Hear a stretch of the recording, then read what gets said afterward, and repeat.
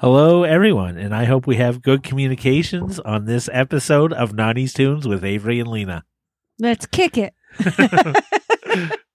How are we going to kick it? Old school?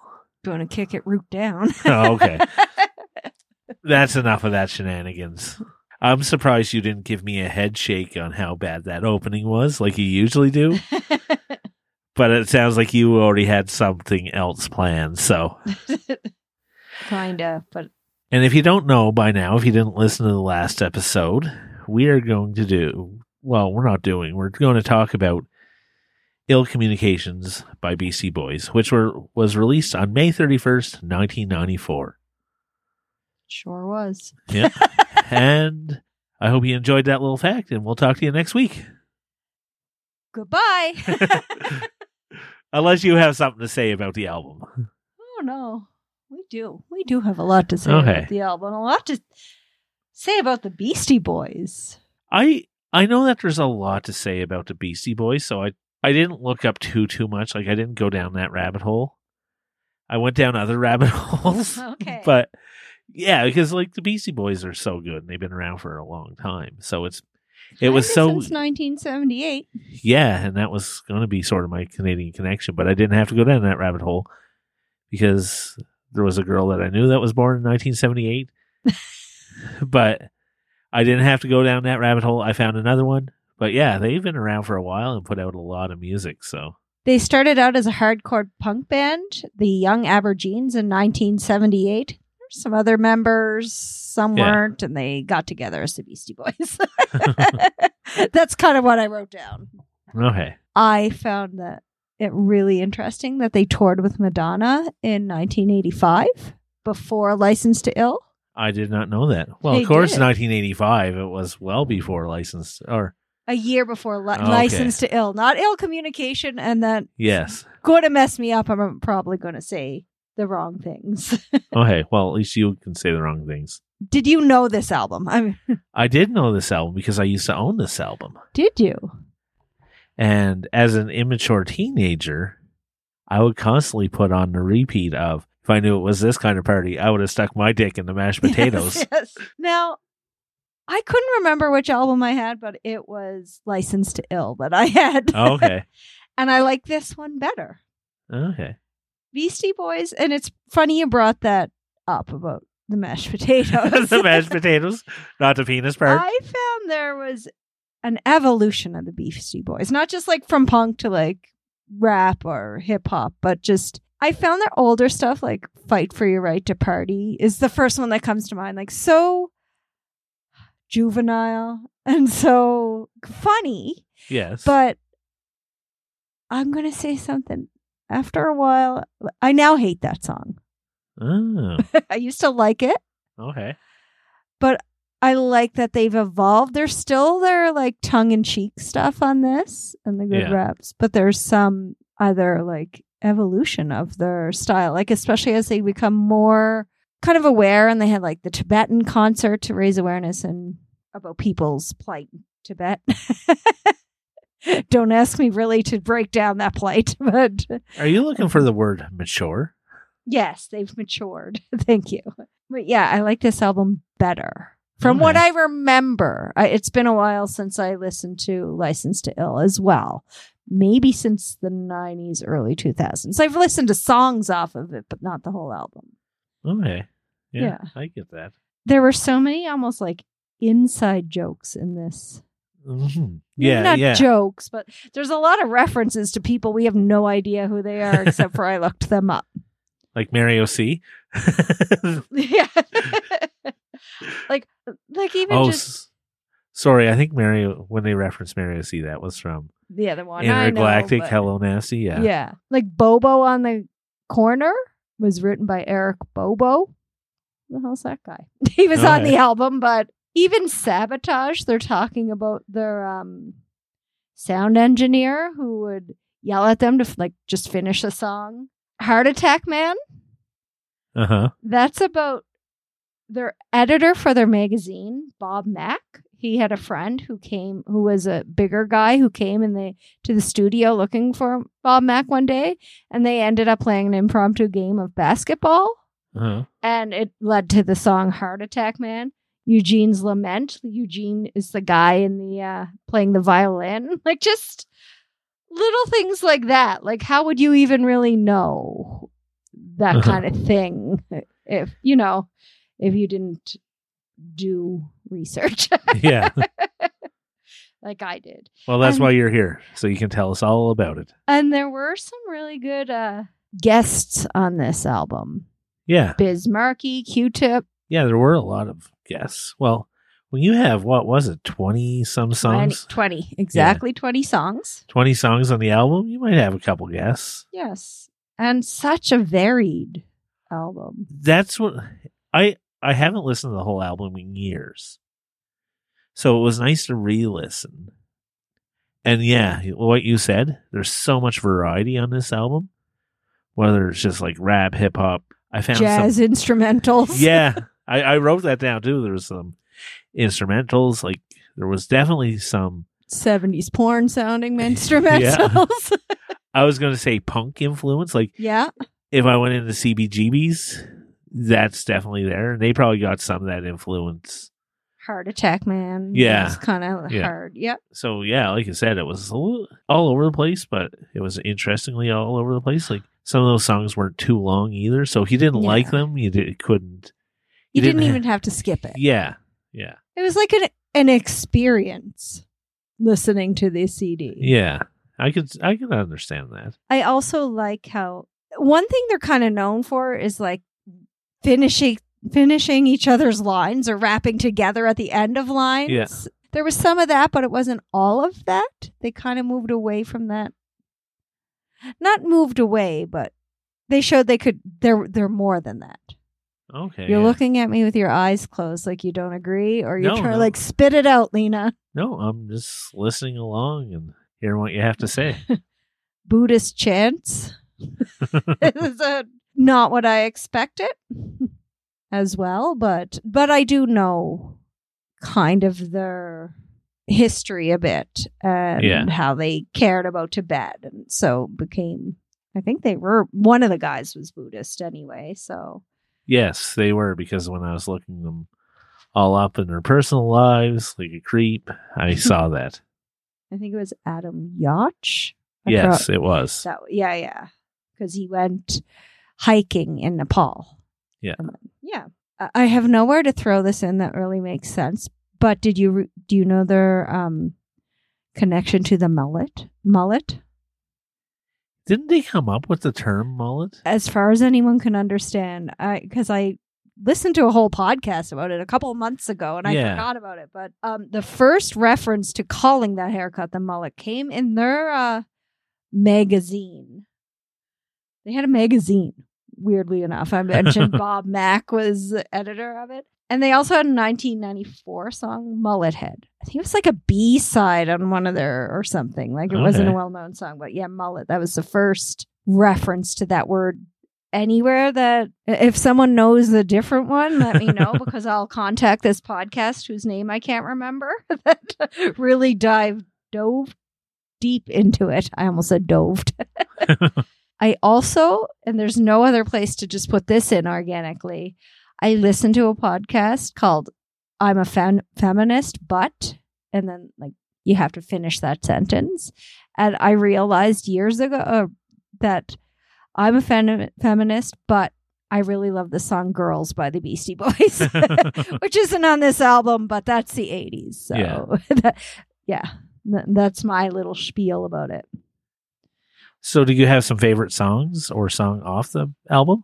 I had a couple that I really liked. Or just wait. Okay, tell me that, but I have another follow-up question afterwards. There are a few that I liked. I really liked Get It Together. Okay, yeah. I mean, obviously, a Sure Shot I really like.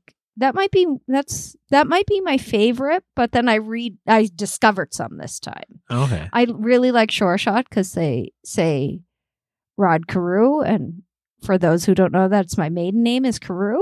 And my name and my last name in a song is also kind of good.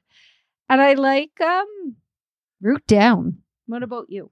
Well, Sabotage is up there for me. Mm-hmm. And what the question I was going to ask you is there any memories that you may have thought about with this album? And Sabotage definitely sticks out for me because like watching Much Music as a kid and seeing this song on, like it was in heavy rotation on Much Music. And I remember like watching it before I'd go to school. And so that definitely brings up some memories with me. And that's the song that stands out for me then. And still, I still enjoy that song to this day. It's an awesome music video.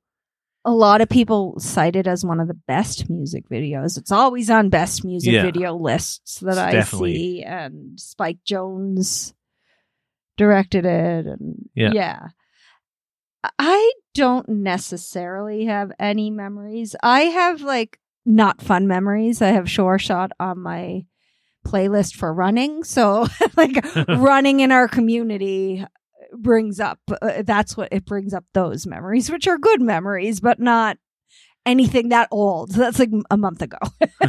So nothing like that. But and Sabotage has been in some movies and things too, like Star Trek Beyond. That was my first. I can remember them going down that car down the highway.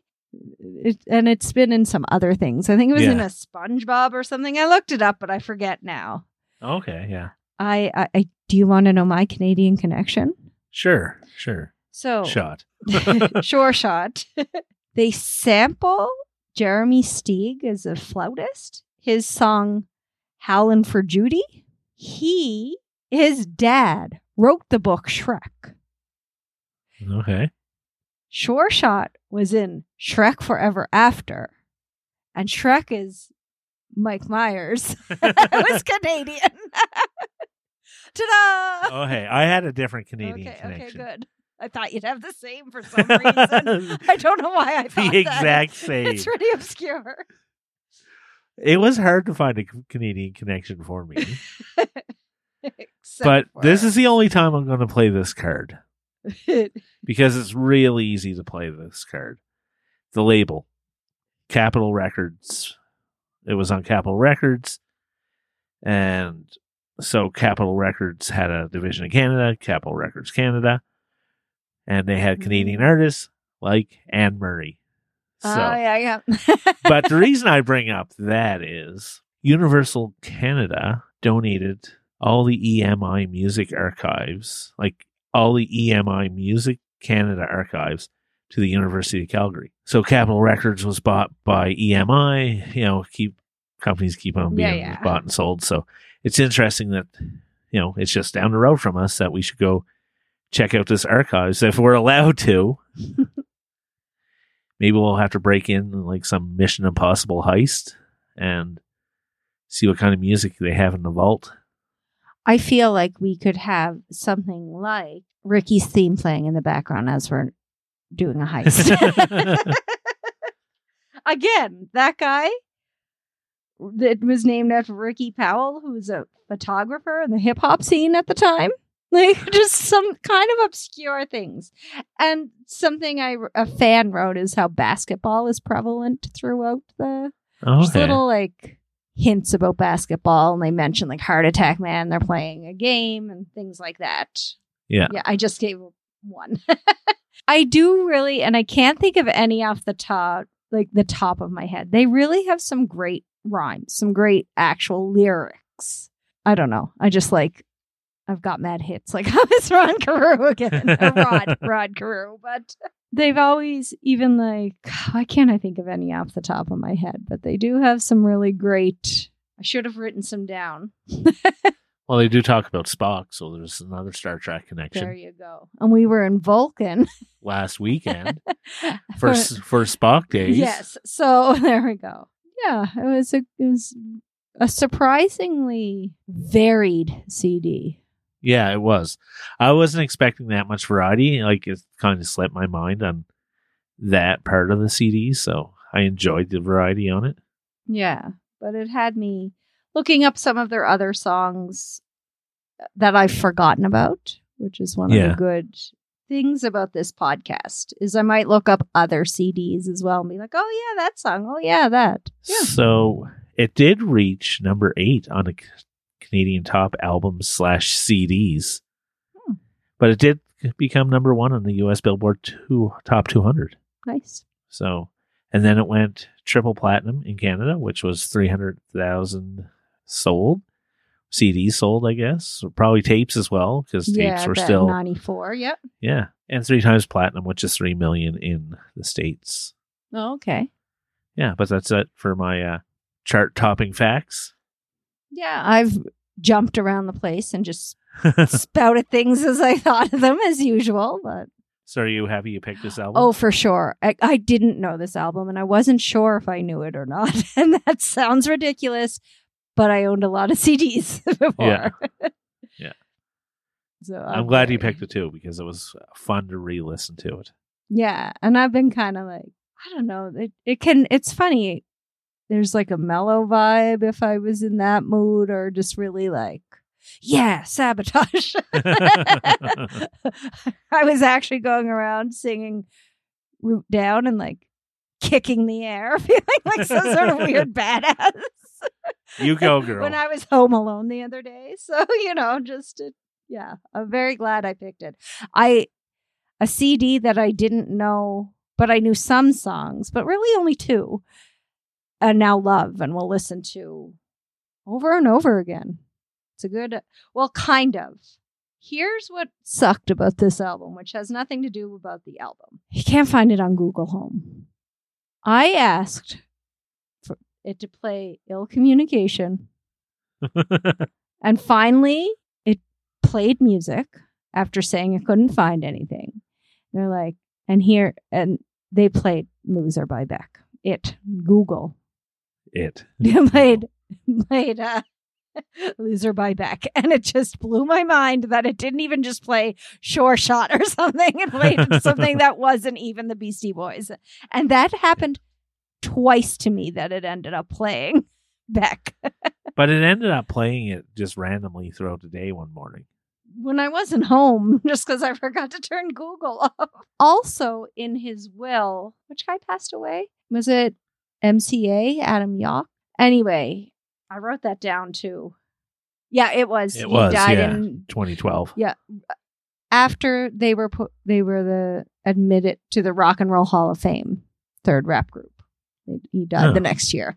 But anyway, he put it in his will forbidding the Beastie Boys to use music in ads. Ah. Yeah, which is kind of interesting. They probably weren't going to anyway. They don't seem to have that vibe about them. And they probably made a lot of money too. Yeah, yeah.